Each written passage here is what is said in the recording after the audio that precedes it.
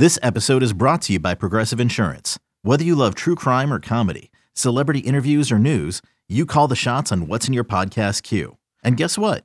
Now you can call them on your auto insurance too with the Name Your Price tool from Progressive. It works just the way it sounds. You tell Progressive how much you want to pay for car insurance, and they'll show you coverage options that fit your budget. Get your quote today at Progressive.com to join the over 28 million drivers who trust Progressive. Progressive Casualty Insurance Company and Affiliates. Price and coverage match limited by state law.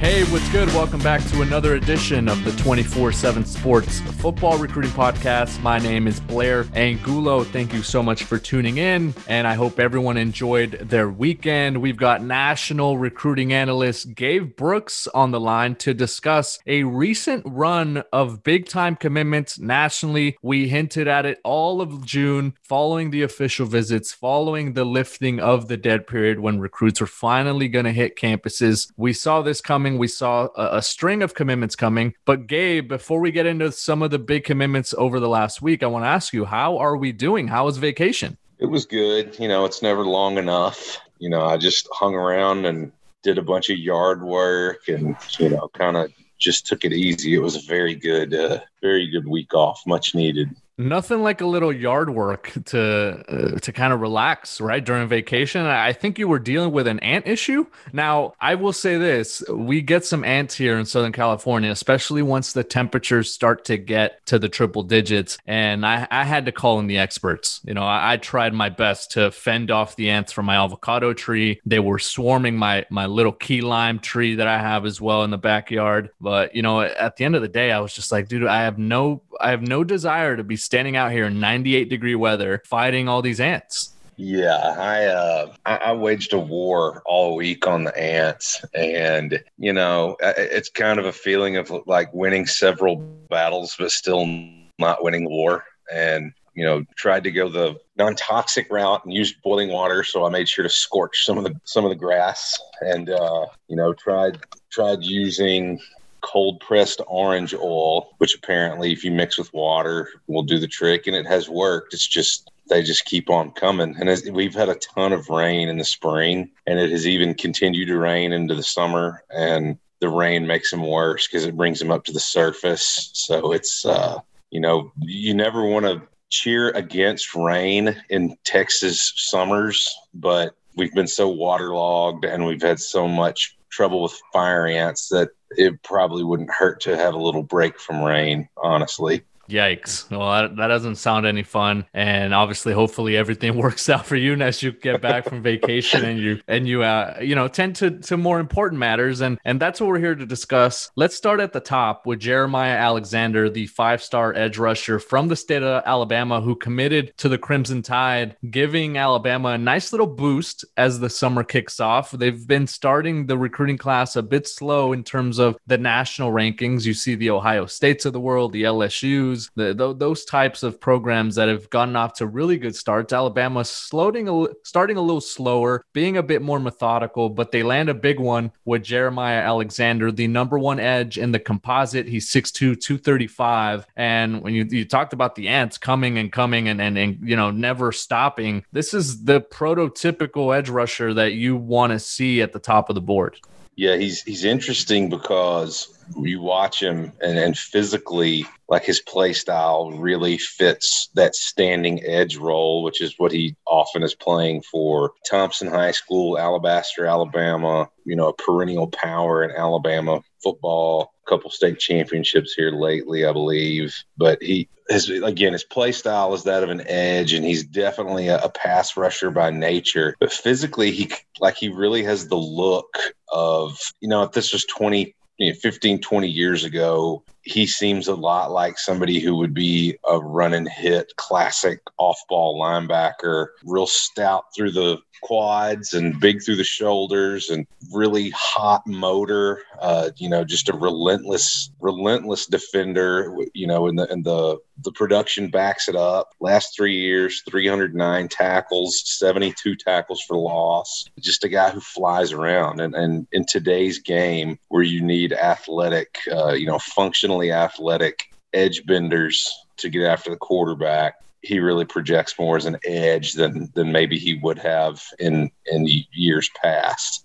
And I feel like at that position, you no longer need instant production, right? Like I don't know if you look at Alabama and you look at the incoming 5-star prospect like a Jeremiah Alexander and you say, all right, we need 8 sacks from this guy as a freshman, right? Like they have too much depth. They have too many bodies, especially at that position along the defensive front. And this is a player who I think physically, you touched on it there, has a lot of that upside that you like to see at the spot, and not necessarily something that you would expect a player to go in there, dominate from day one. Now he's capable. He could go in and play some snaps, but I'm not sure I'm expecting him to go in there and be an All-American type from day one. Yeah, I mean, that's one of the things about a place like Alabama is that, it's not often somebody goes in and immediately is an every down player, even a, rotational guy. Like it's not real common that you have, especially in their defensive front. It's like you said, you often have to wait your turn. And I mean, that's why Alabama's Alabama. You can take a guy who's a top 10 player in the country in the top 247 rankings, and he may have to wait his turn because of just all of the freak shows they already have on their roster. Yeah, and then that's no knock on Jeremiah Alexander, obviously the number 1 edge in the 2022 class, headed to Alabama. He's one player that's staying close to home, an in-state prospect going to play for the Tide. Now let's talk about a player who's leaving the South, or at least is leaving the South right now. He's announced his commitment to Oregon. That would be 4-star wide receiver Isaiah Sategna. He's got a really interesting profile. He comes from 2 parents that are Olympic athletes. He's a speed burner himself, a really standout track star, sub 11 this spring a few times, and is one of the more dynamic pass catchers in the country. What are the Oregon Ducks getting in Isaiah Sategna? Well, you touched on it there. This is somebody who his football context, like what he's done on the field, is encouraging. It's strong, but what really puts the exclamation mark on his profile as a prospect in the long term is his track and field profile. I mean, his father was a All-American decathlete at LSU. His mother was a sprinter at LSU who ran for Jamaica in the 1992 Olympics in Barcelona. So not only does he do the track and field stuff on his own, he's got the pedigree. That's something that means something. I mean, the pedigree means something. And, you go down the list of what he does, and 10.8, 100-meter time as a freshman. He went 29.6, 200 as a sophomore. He went sub 50 in the 400 as a sophomore. He has a 6'6" high jump, a 24+ foot long jump. And he competes in 10 events just like his dad did. So you combine that with going from 35 catches, 691 yards, and 1 touchdown as a sophomore to 41 for 823 and 8 touchdowns as a junior. And he is definitely trending in the right direction. This should be somebody who has a lot of upside. And Oregon has been known for producing some of those speedsters, the guys that they can get out in space, especially in that offense, that up-tempo, quick-fire offense where they get guys in space and get them out to attack defenders. One-on-one, I think he'd be an ideal fit for what they want to do offensively. Having brought in a high-caliber quarterback in the 2021 class and Ty Thompson from the state of Arizona, and obviously having built that offensive line the way they want to under Coach Mario Cristobal, I think Sategna gives them a nice little option to dump it off, to let him explode. And also he has that chance to burn defenses over the top. So a well-rounded prospect, and I think a really nice get for Oregon to get out to the state of Arkansas and beat out several schools down south, as well as a major suitor out west, which was USC. Sategna took an official visit out to Los Angeles as well in June. So the Ducks land a big one down in Arkansas. Let's stay down there in that part of the country and talk about Chris Graves. He's a 4-star athlete, also made his decision in the last week. He's headed to play for Miami, his in-state prospect from Fort Myers, Florida, 6'1", 175, a top 15 athlete in the country. What do we like about Chris Graves when we're able to dissect and maybe kind of take a closer look at some of the athletes across the board? This is somebody who probably sooner or later, perhaps sooner, could be moved to a corner projection. Having said that, he's certainly worthy of the athlete level label, because he's played both ways, and for the reasons he fits the athlete label, that makes him valuable as a corner. Because as recent drafts have shown, key things we look for in defensive backs, especially corners, are two-way snaps, ball skills fostered by those two-way snaps, production. I think one of the new catchphrases is ball production. So in other words, catches, yards, touchdowns, 27 catches for 500 yards and 4 touchdowns, playing full-time snaps at receiver and corner. He's got the frame. He's got the look. I recently saw him at Pine Nationals, and he was very good. He looked very smooth and fluid and somewhat effortless in his movement patterns, mirroring some really good receivers at that event. Got his hands on for several pass breakups. He had a particularly difficult interception at one point in one of the later games, playing for Cam Newton's 7-on-7 team that won the whole thing. So he's, the offensive context. He's a track guy. I believe his best is 11:01, which, you're getting down there to that 11-second threshold. That's legitimate speed. So you combine the frame, track context, the on-field two-way context, and it should be a recipe for a lot of potential moving forward. Now, ball production, is that kind of like the football equivalent of OPS? I mean, are you just basically combining a bunch of different stats? Well, I think it's just how they're calling it. Like, I've seen it referred to that lately. Like, if somebody has like a lot of, catches or yards or touchdowns, they're calling, instead of just saying production, they say ball production. I think it's kind of like one of the newer, when arm talent kind of became a catchphrase. I think we're all saying off platform now as well. That's another, little jargon that we've thrown into every conversation. I don't know why they see the need to throw ball in front of it. I think production kind of speaks for itself there. So I've had to make sure, since that has crept into my consciousness, to personally avoid using it. Run blocking is not a part of ball production. No, if you're a receiver, you get no love from ball production there. So we've talked about Alabama getting a commitment. We've talked about Miami now getting a commitment. Oregon, the reigning Pac-12 champions, getting a commitment. Now the number one class in the 2022 group, Ohio State, also picked up a big commitment this last week. That would be 4-star offensive lineman George Fitzpatrick from the state of Colorado. They beat out the likes of Oregon and Oklahoma, Florida, Michigan, a few other schools for that commitment. And this is a player who, if I'm kind of gauging it, or if I'm putting it on a scale, it is really high on my intriguing list, because he's late developing physically. I think he was about 250, 255 around this time last year, heading into his junior year. Now has ballooned up to 285, 290. So really coming into his own physically and still growing, and still, I think, maybe trying to figure out where his body is going to take him. But this is a player who has tremendous upside, tremendous potential to be in either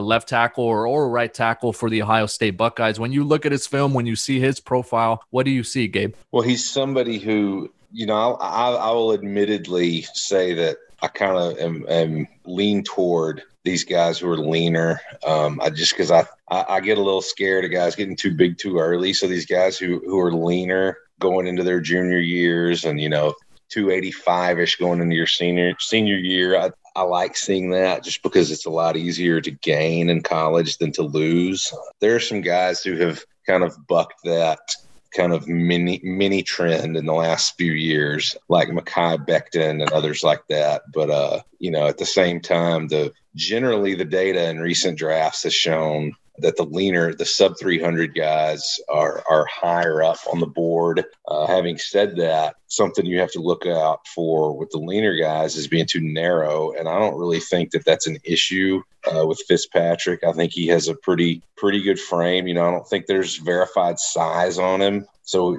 ideally we'd have a verified height and wingspan, but wingspan's really hard to judge unless you have an actual verified number. Even in person, it's hard to judge sometimes just with the naked eye. It's not like height, but he looks on tape to have the requisite frame. I think he's a true tackle.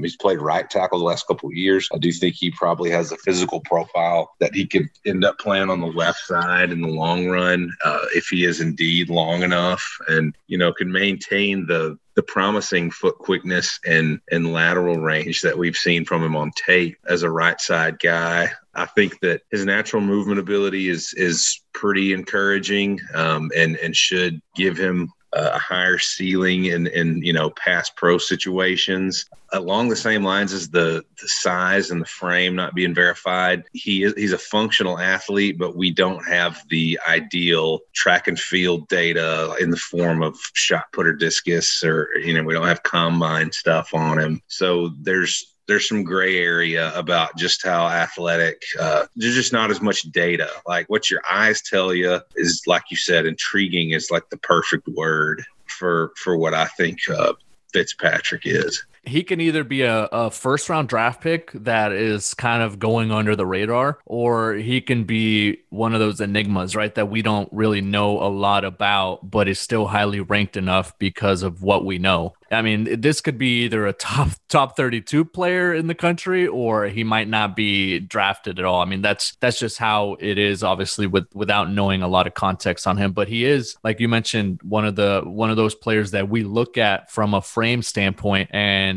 3 or 4 years from now, we're like, okay, that makes sense because he was 250 heading into his junior year, and he's still growing and he's still going to fill out. And once you get to college, you want players that are going to grow and not have to cut back. There's the anomalies. There's those that are not technically fitting that profile, like a Penei Sewell, who went top 10 in the NFL draft this spring. He had to lose 20 to 25 pounds once he got to Oregon. But, typically you want the player at the offensive line position that is going to have to gain some of those pounds and some of that strength. And Gabe, before we let you go, there's been a lot of conversation recently and brought up mostly by our pal Greg Biggins on this podcast, because Quinn Ewers is the number one prospect in the 2022 class. I know a lot of our guys at 24/7 Sports were impressed with what they saw out of Walter Nolan at the Future 50 and at several other events. And there's a third player, though, who's been making a case for number one in the 2022 class. That would be Florida State commit Travis Hunter. You got to see him recently at the Pylon Nationals out in Texas. He's a player from Suwanee, Georgia, 6'1", 165 corner, but could also play on the offensive side of the ball, I believe. And when you look at his athleticism, when you look at just how freakish he is, there is a serious case to be made there as him being potentially the top player in this class. Without a doubt. He is...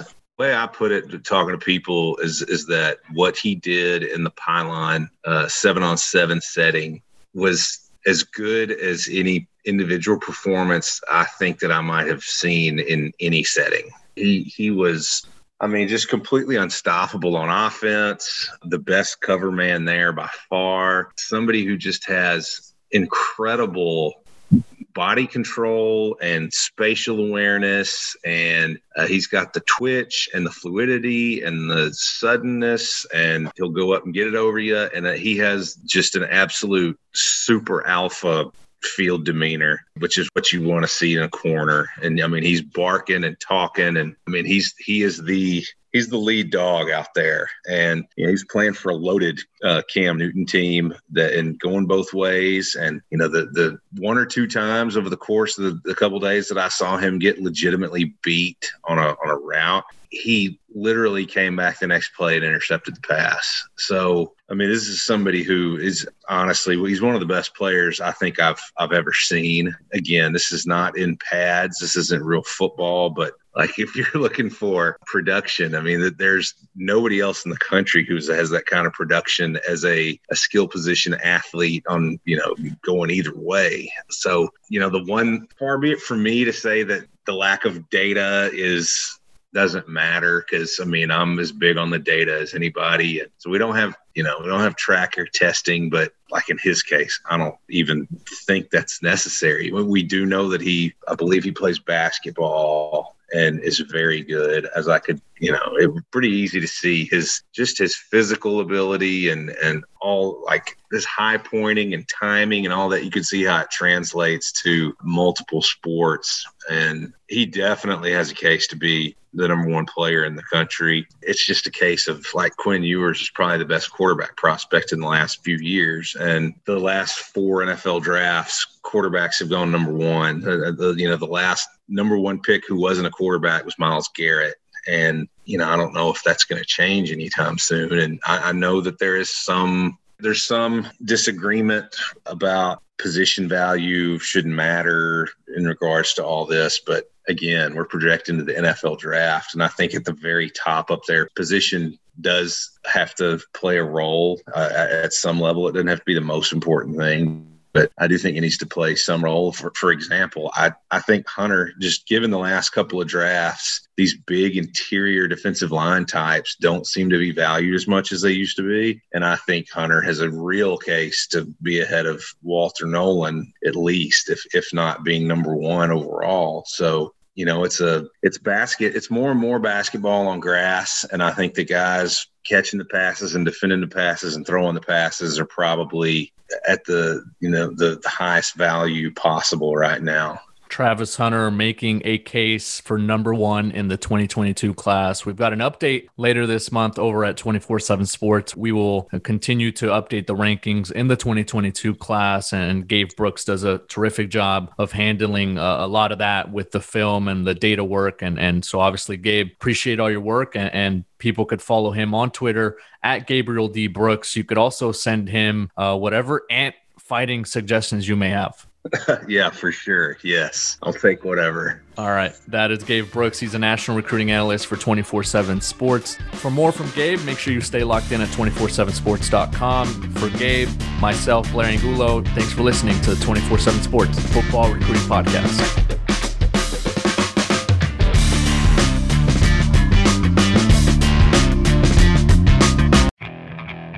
Okay, picture this. It's Friday afternoon when a thought hits you.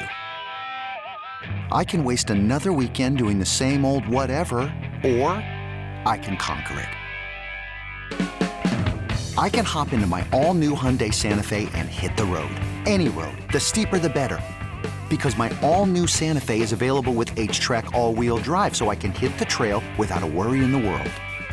Heck, with 3 rows and best-in-class rear cargo space, I can pack the whole family in with all our gear. We've got available dual wireless charging for our phones, so we'll never lose touch with civilization, and we won't lose touch with the primordial power of Mother Earth. So which is it?